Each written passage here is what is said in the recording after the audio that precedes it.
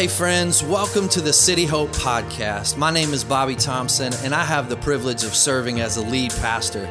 I pray that today's message would inspire you, it would encourage you, and it would also challenge you in your walk with Christ. Enjoy today's sermon.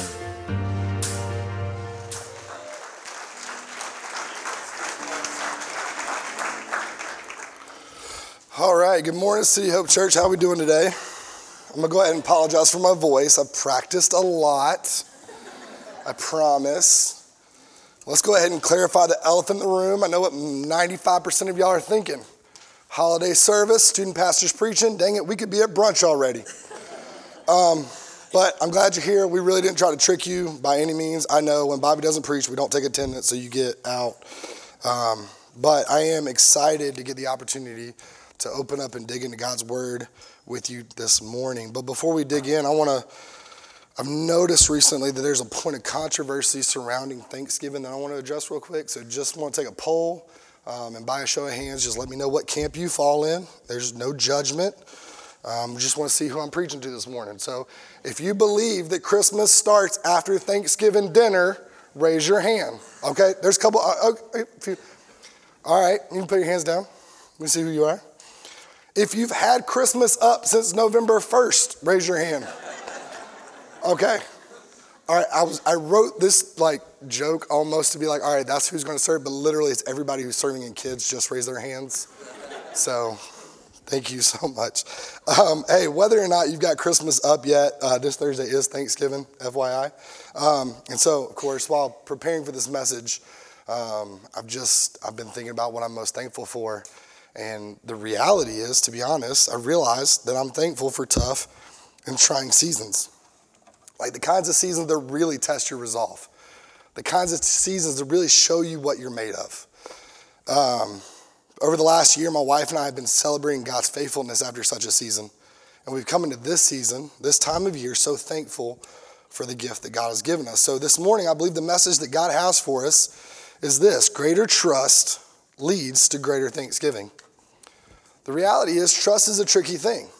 For me, trust is something easy to claim, but very difficult to live out. Fortunately, I find comfort knowing that I'm not alone. There are some in the Bible regarded even as heroes of faith who've had similar experiences with trust.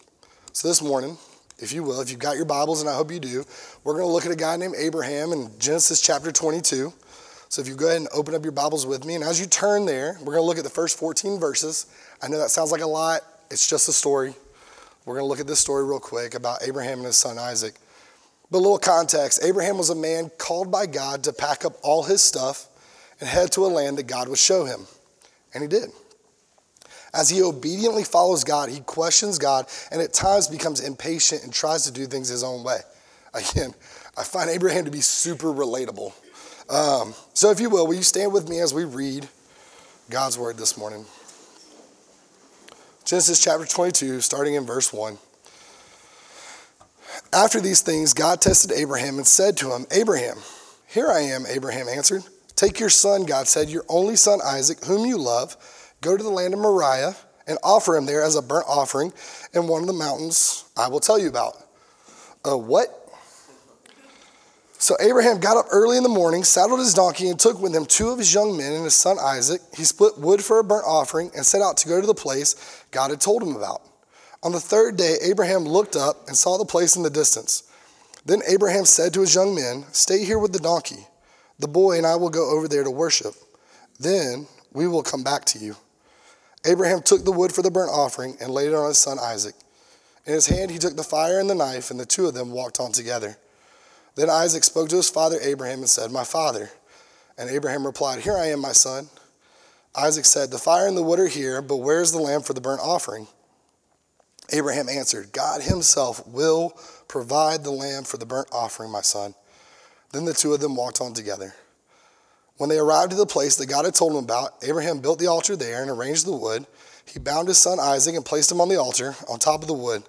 Then Abraham reached out, took the knife to slaughter his son, and all God's people said, "What the heck is happening in this story?" God's asking this dude to kill his son, and he's going to do it. But the angel of the Lord called to him from heaven and said, "Abraham, Abraham." And Abraham replied, "Here I am." Then the angel said, do not lay a hand on the boy or do anything to him, for now I know that you fear God, since you have not withheld your only son from me. Abraham looked up and saw a ram caught in the thicket by its thorns. So Abraham went and took the ram and offered it as a burnt offering in place of his son. And Abraham named that place, the Lord will provide. So today it is said, it will be provided on the Lord's mountain. Let's pray. Dear Father God, we thank you that you are a God of provision. We thank you that you provide even in seasons where we don't know where your provision will come from. God, we pray that this morning you provide a message, you remove me, and God, that I'm just a microphone for you. God, we ask that you just be with us, that we may hear your message and we may respond likewise. And we ask all these things in the name of Jesus Christ. Amen. Y'all can go ahead and be seated. Y'all have grown up in church my entire life. Started going to church maybe 4 days after I was born. So it's easy for me to look at this story as just another Old Testament Bible story. It's just another Sunday school story. But when we stop and we look at it with fresh eyes, as I sillily tried to do while we were reading through it, we realize that this is a crazy story. God asked for the unimaginable, and Abraham doesn't hesitate. He's obedient, which I think is crazier than God asking him the initial command anyway. Parents, just for a second, if God asked you to sacrifice one of your kids this morning, wouldn't you at least go, are you sure? Some of y'all are like, I may have asked this question the wrong morning. Some of y'all look like y'all are ready to sacrifice a kid. I don't know, maybe the car ride in. Yeah, some of y'all are weighing the options. Like, I got a couple kids, I can give them one. So about a year ago, my wife Erica and I, we had been in the adoption process for about 2 years. And we finally got the call we've been waiting for, that we've been matched with a beautiful, healthy baby girl. And the morning after we met our daughter Ellie, our caseworker came to us ready to settle the bill, right? We've been fundraising. We weren't even close to hitting our fundraising goal. So this was a scary moment for me. We had most of the money, but we weren't even close to hitting that fundraising goal. Like, I could have written that check, but we wouldn't have had gas money to get home. That's where we were. So the first thought that entered my mind was, I'm pretty sure I saw a bank outside the hospital. How do I rob that bank? Like, I'm looking up Google. That's probably not good. If you know me, you know I can be a little dramatic, but this was scary, like natural, quiet thought that entered my mind. But I'd only met this girl just hours before, and I was already ready to break the law, rob a bank, put her in the car, try to get across the border to Mexico as fast as I could. I don't know why I thought that if I didn't have the money, they were going to take her back. There wasn't like a repossession. It wasn't kind of like that kind of deal. I know that's a terrible thing to say about a kid, but that's where I was with no sleep the night before and this just new moment in life. That was me in an adoption agency. I hesitated. I was like, how is this going to happen? I was unsure what God was going to do. But Abraham doesn't hesitate. Look back in verse 2 with me. God gives the command, but in verse 3, without hesitation, without stopping, he's preparing and packing for the weirdest prayer retreat in biblical history. Earlier in his life, God promised Abraham that he would be the father of a great nation. Abraham wasn't always the most trusting in these situations. You see, when God told him this, he was 99. His wife was 89. In fact, Sarah laughed when she heard that she was going to be pregnant in a year. For 10 chapters, Abraham had been on a journey with God, growing in his relationship with him. Abraham was always obedient, but he wasn't the most trusting. But he experienced God's faithfulness despite his weak trust. I just encourage you, if you got some time with the holiday, go back and read. It's a quick 10 chapters. But I believe that Abraham knew in chapter 22 from his relationship and experiences with God that even when he didn't trust, God was still faithful. And that his word would always come true. These experiences gave Abraham a confidence to trust God with this unthinkable command. You hear his confidence in verse 5. He tells the servant, stay here with the donkey. The boy and I will go over to worship. Then we will come back to you. He didn't know how or what God was going to do, but he spoke with trust in God to his servants that they would return. You hear it again when Isaac asked about where's the lamb for the sacrifice. And Abraham responds, God himself will provide the lamb, will provide it. He didn't know how or what God would do, but he spoke with faith when he told Isaac that God would provide the sacrifice. God had already commanded that Abraham would be the father of a great nation through Isaac. So how could Isaac die on this day? I mean, it would be a natural inclination for us to stop and ask God this and talk with God about it. And God, I don't understand. This doesn't make any sense. But Abraham was obedient. He didn't hesitate. The connection here is if we say we trust God, then we will obey God no matter how scary or unsure we are about it. City Hope Church, trusting is hard, but trusting is at the core of our relationship. This is Abraham and Isaac's story is one of my favorite stories because it's such a real way of where we see Jesus in the Old Testament. There's moments throughout the Old Testament where we see just these moments that happen in the history of Israel, but they're moments that are telling us there's something more coming. There's a Savior coming. In this story, you see Isaac, an obedient son to his father, carry up the wood he will be executed on up that hill, just like Jesus carrying his cross. Jesus is called the Lamb of God, and the prophet Isaiah said he would be led to the slaughter quietly. Look at Isaac's quiet obedience. Isaac could have taken his 120-year-old dad easily, and yet he allows himself to be bound and laid on the altar, watching that knife go above him. Our relationship with Jesus begins with trust and faith in his death and resurrection. That's our first step. We trust that Jesus is the only way to eternity with God and salvation from an eternity in hell. And a lot of Christians are completely fine with that, and that's where it stops for them.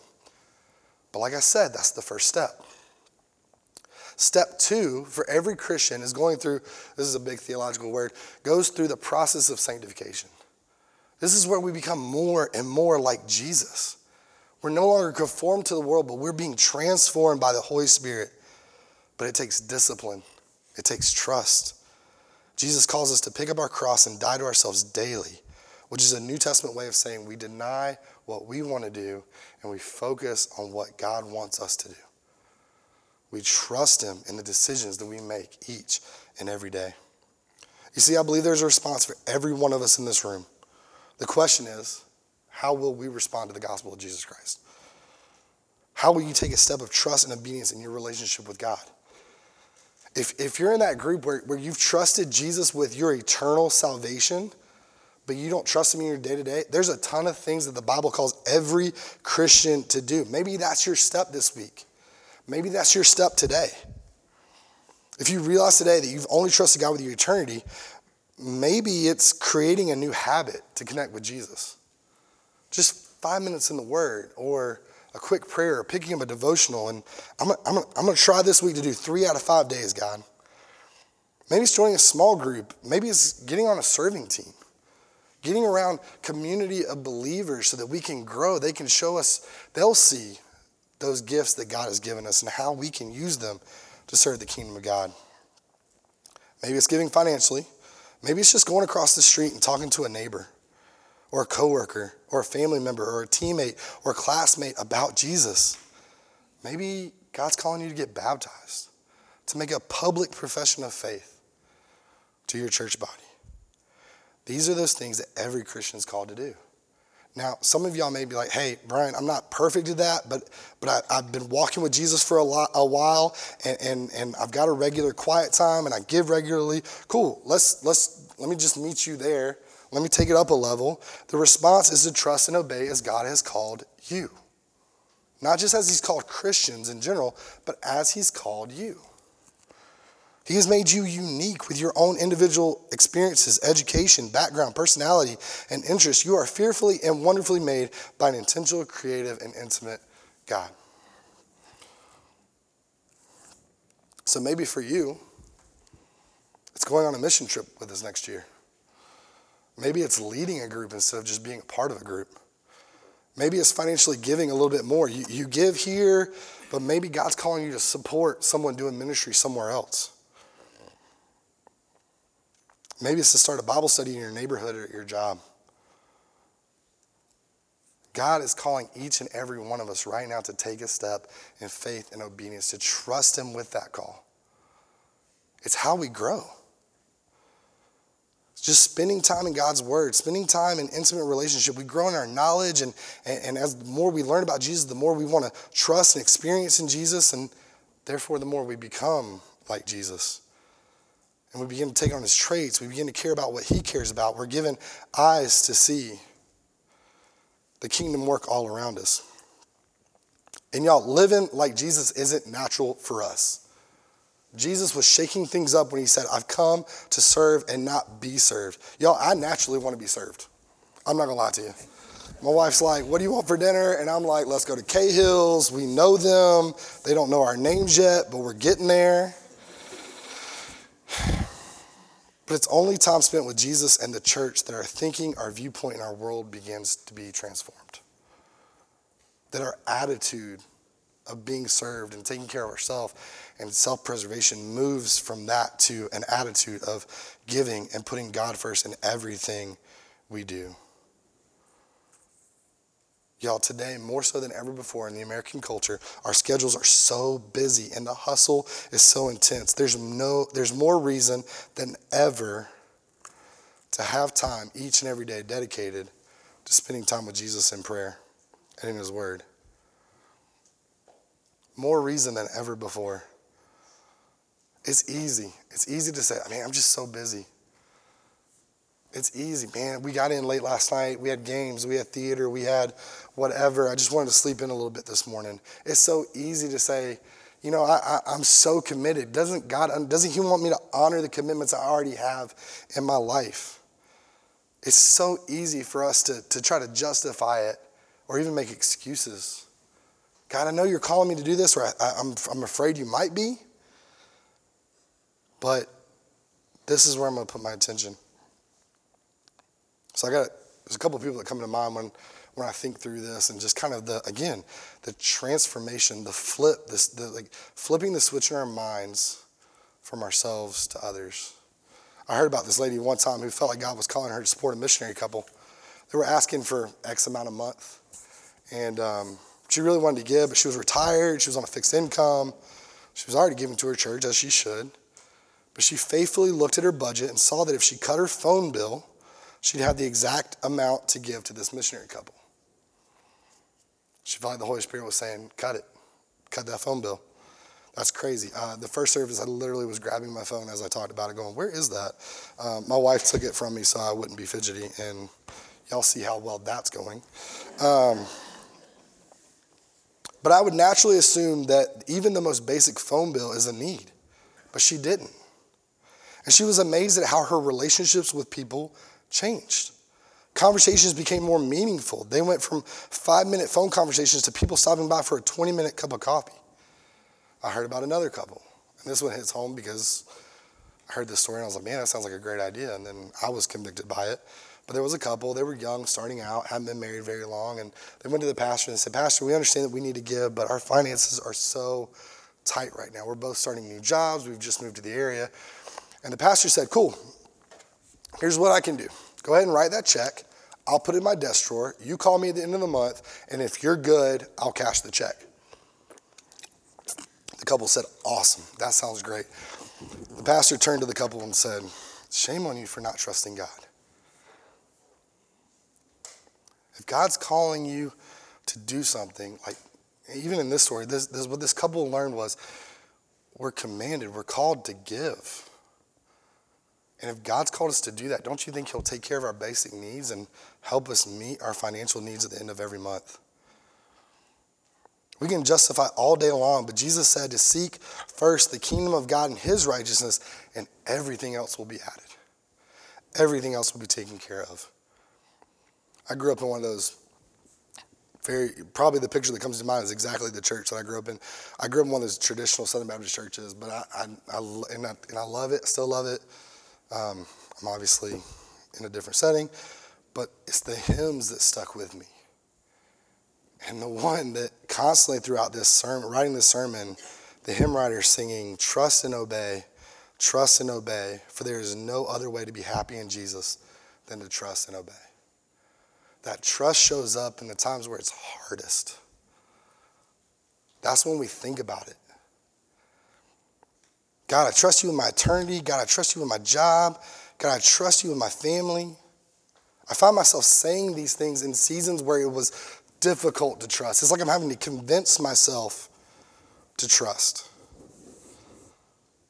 God, I trust you with my schedule. I trust you with my finances.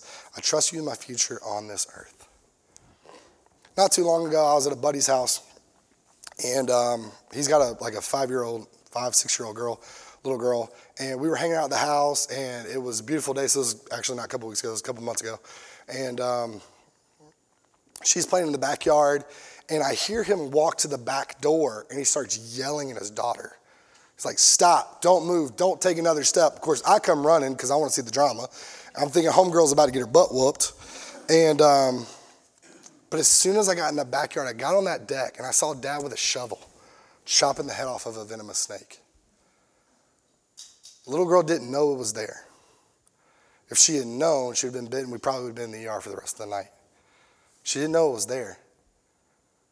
I thought Dad was trying to be mean, or Dad wasn't trying to be mean. Dad was disciplining, but Dad was trying to protect. She didn't know the danger was there, but when Dad spoke, she obeyed. When Dad said, don't take another step, she trusted the words of her dad. She didn't know the danger was there. It's not like Dad didn't want her running around, didn't want her having fun. Dad just wanted to protect her. It might be a risk when God calls us. And God might ask you to surrender something, but he does so with the best of intentions for us. Jesus said that God is a good father who wants to give good gifts to his kids, and yet it's still so hard to trust. If he asks you to give something up, or like this little girl, if he asks you to stop, don't you think he has your best intentions at heart? The same Heavenly Father who gave up his son, his perfect son, so that we could have an eternal life with him. Y'all, I've been mostly talking to Christians this morning, but some of you today aren't followers of Christ. You've never trusted him. You've never professed your trust in Jesus Christ. I want to invite you today to do so for the first time. It's big, and it can be a scary step, but it's a simple one, and you don't have to do it alone. We've got a ton of people here that love you and want to see you take this step to give your life to Jesus, to surrender your eternity and your decision-making to him. But it starts with trusting that Jesus is the only way to salvation for eternal life. The Bible says that if you believe in your heart and confess with your mouth that Jesus is Lord and God raised him from the dead, you will be saved. If God is calling you to give your life to him today, come talk with us. We've got a prayer team, a care team that wants to meet with you. We have pastors here. We would be so thankful to have this opportunity, this privilege to lead you to Jesus, to talk to you about what God's doing in your life and what God may be calling you to do. You don't have to do it alone. Here's what I've learned in my adult life and through my own experiences, that if you trust and obey God's word, in the end, we will worship. I told you about meeting the caseworker and her telling us that the money was due.